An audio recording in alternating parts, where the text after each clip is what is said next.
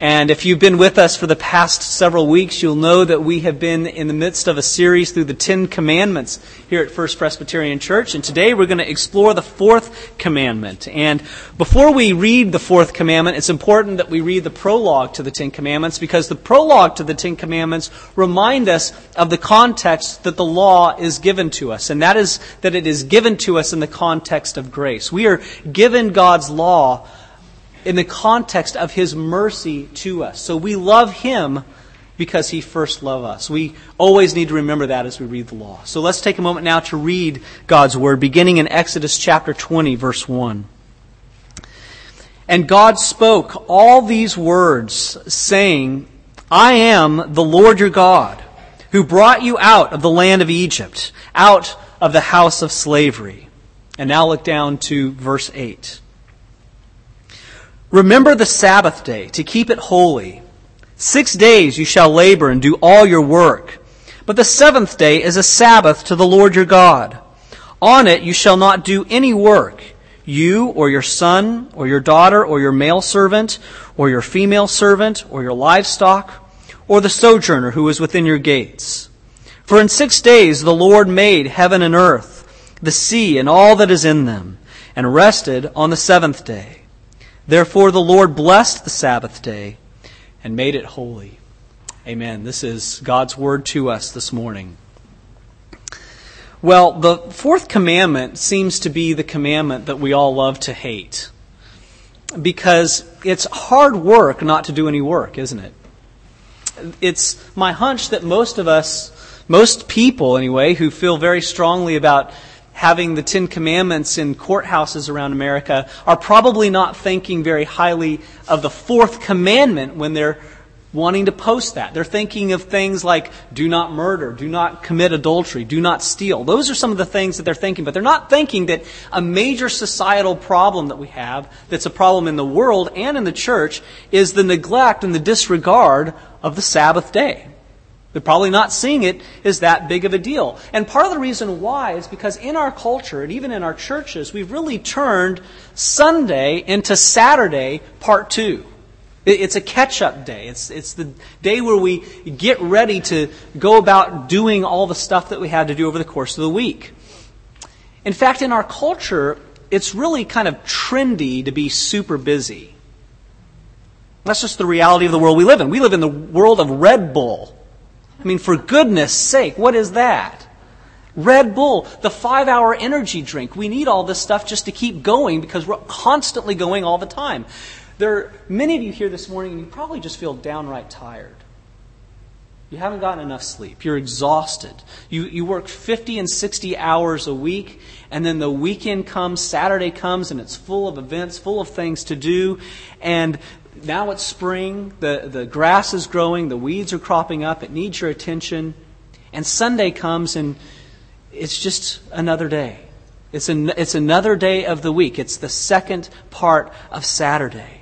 It's not a day of rest. I wonder when the last time it was that you got 8 hours of sleep. When was that?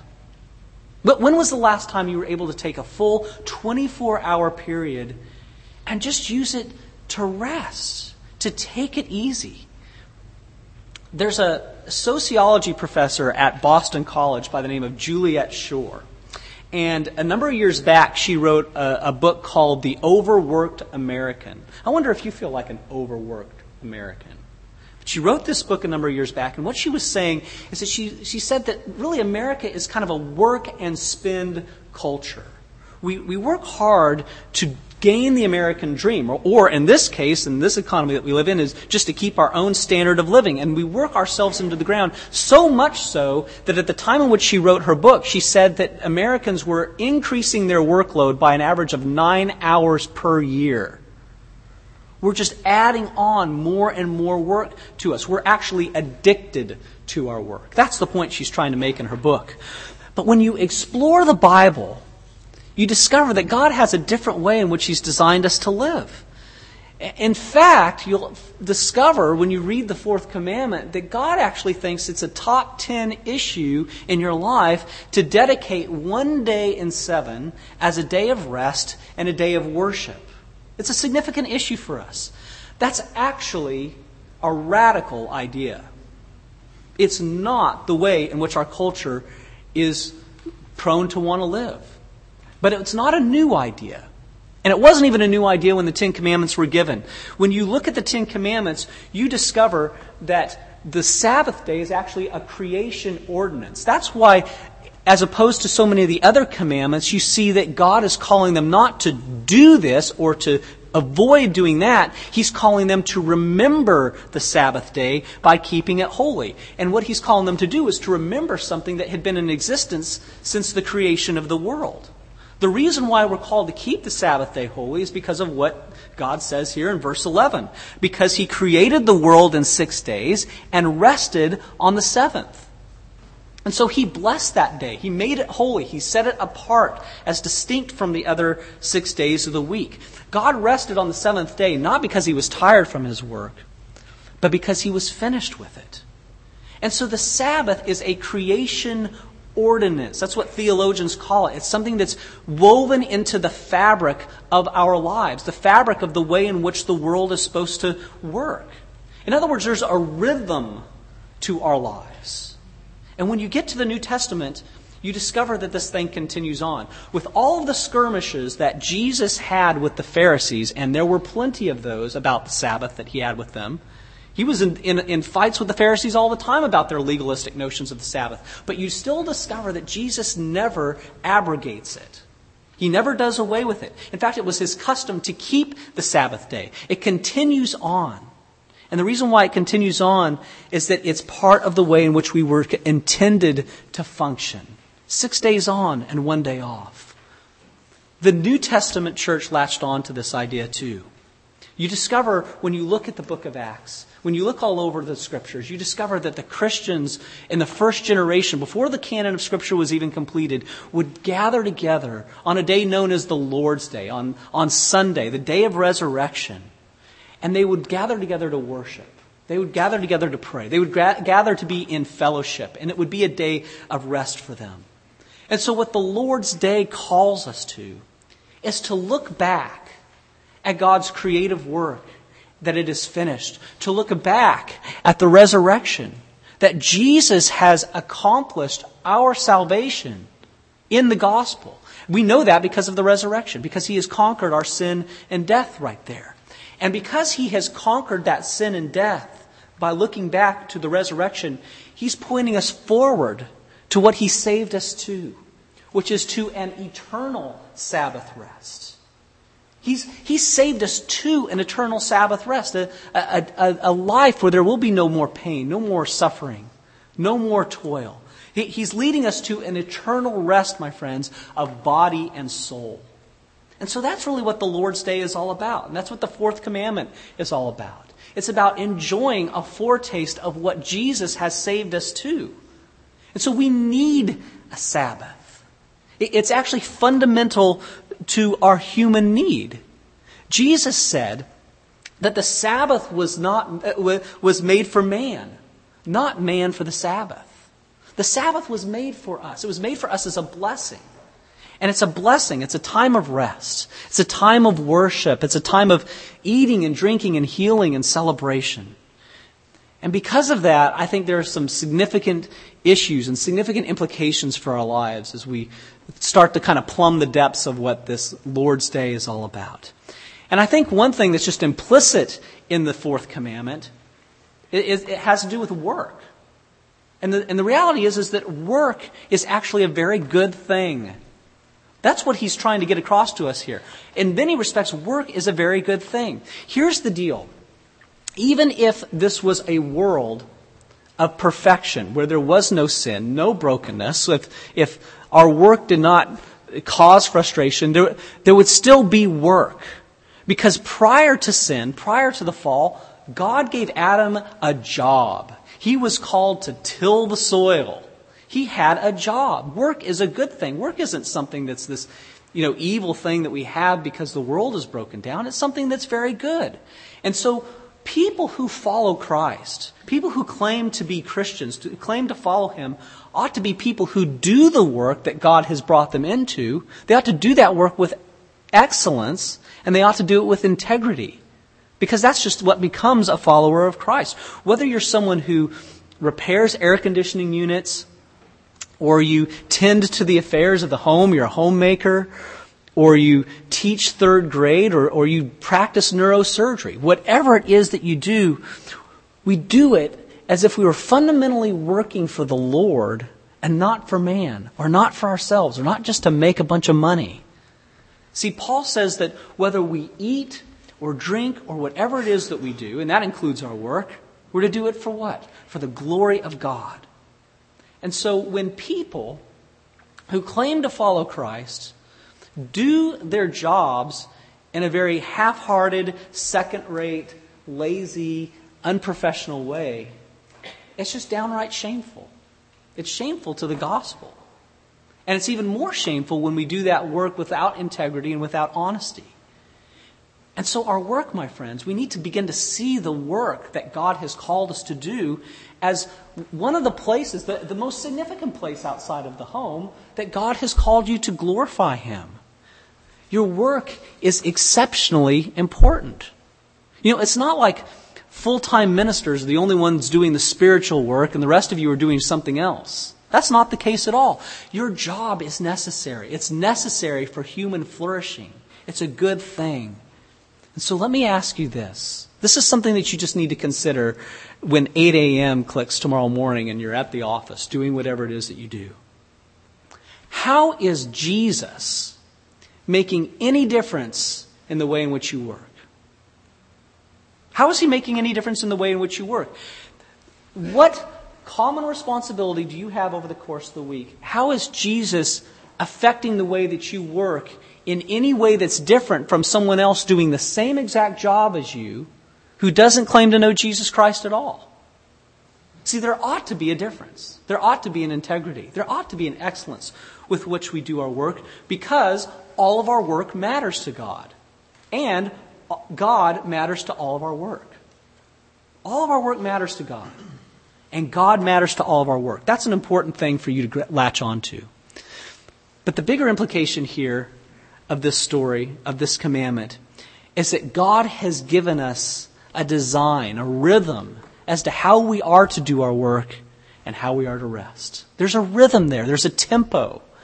And that tempo is 6 days on and 1 day off. 6 days on and 1 day off. It's something that you and I need by our very design. We're designed to need that, but we resist it by nature. It's just amazing how God gives us these blessings and then we push back against them. We reject them. We say that we don't want them. That's why it's so hard for us to remember the Lord's Day and to set it apart as something holy. And you know, I would just say this as an aside. There's probably a lot of personal stuff that you have to deal with in your own life in order to get a real, true, godly, Christ-centered understanding of what the Lord's Day is all about. There's so much stuff, maybe in your church background or your familial background, that affects this. I mean, I never, ever remember hearing any message, any sermon at all about the Lord's Day in my church background growing up at all. Not even until I got into seminary. That was the first time I ever heard anything about it. I do remember as a high school kid hearing my pastor regularly say during football season, "Don't worry, I'll have you out in time for kickoff." But that was pretty much the extent of a Lord's Day sermon. And my family life and my own personal hardwiring didn't really order my life around the Lord's Day, setting it apart as something that was really distinct. And so I have personally had to really grapple with this, explore what the Word says, and submit myself to it. And as I've learned to do that to some extent, the Lord's Day has become such a greater blessing. It's been such a greater blessing. I've begun to see it for what it truly is. And my challenge for you is to explore whatever that stuff is in your life that's hindering you from enjoying the Lord's Day as it was intended to be enjoyed. I was talking with a pastor of another church in someplace else a couple months ago. And he was telling me that he normally gets about 4 hours of sleep every night. He spends heaps of time working and reading and studying and doing all the things that he needs to do and attending to his family. He is a very good husband and father, and he's maxed out. And so he gets about 4 hours of sleep. And the reason why he gets that 4 hours of sleep every night is because he thinks that the Lord deserves the maximum amount of time that he can give to him. And I had to say to my dear friend, I said, I'm just not sure the Lord needs you that much. I'm not sure he needs you that much. I mean, getting 4 hours of sleep, you can't even function on that over the course of several days and several weeks. That's not how you're designed to function.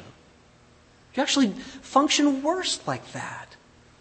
And so if it's ordinary for you to have to work 7 days a week doing something, and you run yourself into the ground, and you think that rest is really a waste of time, then I think that you might be taking yourself too seriously, and you're not taking Jesus seriously enough.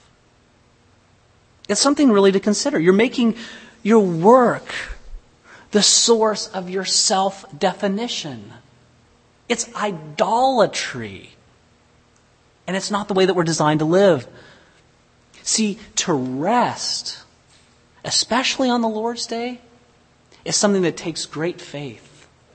It takes faith to rest, to set apart the day as holy, because it says, God, you have to provide for me.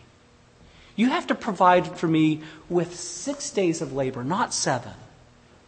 God, you are going to be fundamental to who I am and not my work.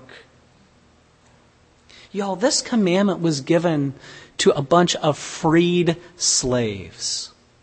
These people were in bondage. They were in slavery for 400 years to the Egyptians, who never gave them a day off. There was no such thing as a Sabbath day in the pagan world. This was completely foreign to them, and especially to a group of slaves. You think you're going to give slaves a day off? Give me a break. They worked 7 days a week, all the time, doing hard manual labor. And so when God comes to them in this commandment and he says, remember the Sabbath day to keep it holy, to make it distinct, he's given them something that they had lost for 400 years. He's essentially saying, you are my people. I have set you free. I am going to bless you. And one of the ways that I'm going to bless you is by giving you 7.5 weeks of vacation every year. 7.5 weeks of rest every year. And you would have thought that the Israelites would have been rejoicing. That they would have been dancing in the streets to be able to just have a break. To renew their body and soul. But what you discover is that they're constantly neglecting the Sabbath day. They're either neglecting it by doing work on the Sabbath day, or they're neglecting it by adding a whole bunch of extra rules to it that God never designed for it to have. That's what the Pharisees were doing all the time. The Pharisees would make up all these absurd rules, and that's why Jesus is always butting heads with them. When we neglect, though, my friends, what God has given to us in this day, we're neglecting something that He's designed to bless us with. And we're going right back in to the bondage that He has released us from, which is a bondage to being defined by something other than Him. By being defined by our work, or being defined by the rewards of our work. You know, I think at the bottom of this issue, of our failure to embrace it and to obey it, is just like any other commandment. What's at the bottom of that? The bottom of our rebellion and indifference to God is really an issue of pride in our life. You know, that's why we disobey, is because we're full of ourselves. We have no more room for Him. We're full of pride. And the pride issue in this particular case is allowing ourselves to be defined by what we do rather than by what Jesus has done in accomplishing an eternal Sabbath rest for us. And so enjoying the fourth commandment, obeying it, it actually takes humility. It takes the humility to say, I am going to let Jesus define me, and I'm not going to let my work be the thing that defines me. And so practically, when the rubber meets the road, what does this mean for you? What does this mean for you in your ordinary life? I think it means this. It means that whatever work that you have to do over the course of 6 days out of the week, don't do it on the Lord's Day. Take it off. Give yourself a rest. Give yourself permission to take a nap. That's a good thing. You can actually have permission to do that. For those of you who are moms of young children, that's a 24/7 job. You don't just get the day off for that. But you need it. You need to just get a little separation from your little ones. And husbands, help out your wives with this. Let them have a little bit of a break on that Lord's Day in particular. To the degree that you're even active on the Lord's Day, to the degree that you're doing some form of recreation, make that recreation restful. Go to the beach. Go take a walk. Call a friend. Read a book or something like that. But make your activity restful. You know, the Lord's Day brings about so many questions. Like, but what about this particular case? What about that? It brings out all of these particular issues. And one of the but what about questions is, but what about essential work? What about really necessary work that's imminent? It has to happen now.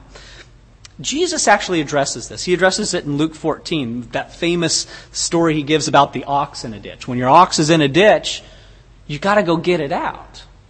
He's saying it's a work of necessity on the Lord's Day. If your ox is in a ditch, if there's some just thing that vies for your attention right now that you absolutely have to address, then he says it's okay to go address that. Some sort of emergency. It has to be addressed.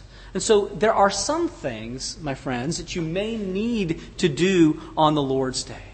But here's the point. Make sure that the work that you're doing is really essential work. Make sure it's something that absolutely has to be done. Something that could not in any way have been foreseen to have been done on the day before. And something that absolutely cannot wait until tomorrow in order for your life to go on functioning as normal. Make sure it's something that's necessary. Make sure if the work you're doing, make sure that's a work of mercy towards someone. It's always appropriate to do works of mercy for people on the Lord's Day, but by and large, these are kind of rare things. It ought to be exceptionally rare to have to do necessary work on the Lord's Day. And if it's not exceptionally rare, then you're probably stretching the definition of what necessary is. It's a day of rest. It's a day of rest, and we need it. It's a day of rest for our body and for our soul. Here's one other way we can enjoy the Lord's Day. One other design that it has in addition to rest. It's supposed to be a day of worship. The Sabbath day, it says in this passage that it's a Sabbath to the Lord your God. Part of the reason why it's a day of rest is so that we would be able to worship Him. It's to be able to set apart a special day to worship Him. Look, you're married on every day of the week. Every day of the week you're married. But date night's something special, isn't it? It's a day where you can set apart to actually connect with each other on a deeper level, hopefully, that you were not able to connect on the other days of the week. That's why it's a special day to be able to set that apart. That's why it's important for couples to do that, to connect in that way. And so, with regard to the Lord's Day, it's not that the other days don't belong to God. They all belong to God. But the Lord's Day is a specific day where we can set it apart to rest and to gather with His people and to worship Him in ways that we can't do on the other 6 days of the week. And it was Jesus' custom to do this. Jesus, on the Lord's Day, on the Sabbath day, would go to the synagogue. He would worship. He would hear the word preached. He would pray, he would sing, he would gather with his people. And all of the early Christians did this on the Lord's Day as well. And so the application, my friends, for you and me on this is not to neglect this day. Make it a special day. Make it something that's set apart where you can truly connect and engage with God. What about this? Why don't you come to worship on Sundays with the crazy idea that God might actually show up? What if that happened? That God might actually show up, that He might have something to say to you, that you might have something that you need to hear from Him. Come with that sense of expectation. And I want to challenge you to make it a 52 Sunday a year commitment. Unless you're sick or somehow providentially hindered, make it something that is a regular part a weekly part, a 52 Sunday a year part of your diet. If you're the person who doesn't seem to get a whole lot out of church and you're feeling kind of disconnected and it's not really latching on to you, but you only come once or twice a month, then it's no wonder that you're not getting very much out of it. Because you need to hear that word. You need to have it rising up in your soul, and you need to be connected in worship with the body of believers. What about making the Lord's Day a day where you spend time talking about the things of the Lord with your family? What about getting together with your family after church and talking about the sermon and reading the Bible together, reading the Bible to your kids, doing the catechism questions with them? Just doing those kinds of things to connect spiritually with your family. I think with the Lord's Day, it's very easy to get caught up in questions of what you should and shouldn't do on the Lord's Day. And when you get too caught up with questions like that, you end up sucking the joy right out of it. It becomes a joyless day. And asking questions like that aren't even particularly helpful. It's asking what can I and can't I do on the Lord's Day. It's kind of like the teenager coming to you who's dating somebody and says, how far is too far? I mean, that's just the wrong question. That's asking, what can I get away with? A better question is asking, what's going to help me and my family and my church enjoy Jesus better today? What's really most pleasing to Him? How can I make this a day of rest and of worship and of celebration? Because that's really what it's all about. That's what this Lord's Day is. That's why it's a blessing to us. And that's the third thing that I want to just mention. The last thing is that the Lord's Day is really a day of celebration. It's a day of rest. It's a day of worship. And it is a day of celebration. It's a day not of fasting. It's a day of feasting. Look, we're saved for the eternal Sabbath rest. And you know what you do in the eternal Sabbath rest? You celebrate with God's people at the marriage supper of the Lamb, and you eat till your heart's content. And you're doing it because you have great joy because of what Jesus has done for you in the gospel, to save you from what you deserved and to give you what you didn't deserve, which is an eternal rest and an eternal feast where you are eternally satisfied. Even in the Old Testament, they had a foretaste of this. You see in Nehemiah chapter 8, all the people are gathering on a holy day. It's like a Sabbath. It's a day of worship. They're hearing the word proclaimed to them. And in verse 10 of Nehemiah chapter 8, Nehemiah tells the people, he tells the Israelites to go your way, eat the fat, drink the sweet wine, and send portions to anyone who has nothing ready. For this day is holy to our Lord. And do not be grieved, because the joy of the Lord is your strength. See, we're able to celebrate on the Lord's Day because the joy of the Lord is our strength, because there's reason to have great joy. So make it a day of celebration with one another. Make it that day. I long to see First Presbyterian Church increasingly become a church where we're not just arriving 2 minutes before the worship service happens. We come and we sing the songs, we hear the sermon, we do the thing, the benediction's given, and then immediately we shoot out the door and we're done. I mean, what in the world is that? That's not what worship's supposed to be. That's not what the Lord's Day is supposed to be. It's a day of celebration. It's a day of connecting with people. I'm actually thankful that so many of you actually make it a point to stick around, to connect with one another, to enjoy each other, to enjoy a meal with each other afterwards. This is why we have the potluck lunches once a month. That's not just something we do as a sake of tradition. We do it because the Lord's Day is about eating and drinking and enjoying one another.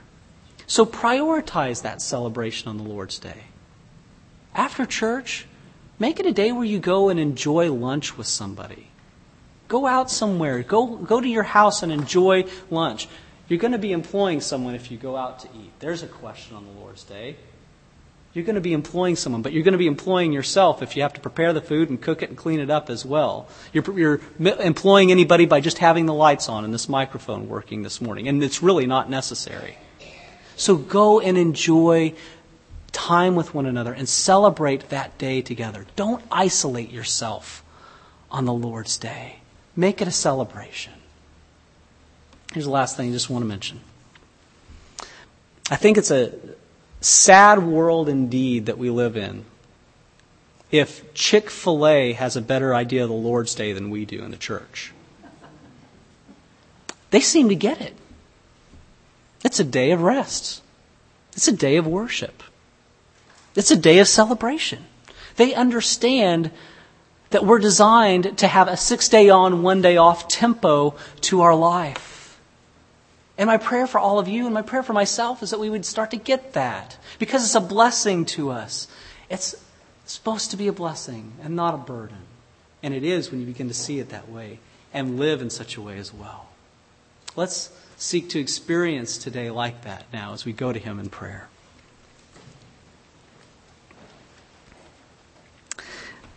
Jesus, we give you great thanks for this day. It is a privilege to even be here. There are so many people who would long to be able to be here with your people, to have the freedom to worship, who are, for one reason or another, unable to do so.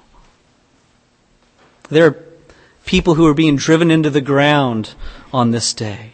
And yet you set it apart for us to be a day of rest and gladness, a day of joy.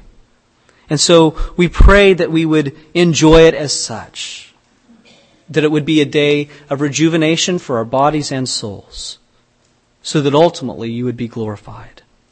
We pray it in Jesus' name. Amen.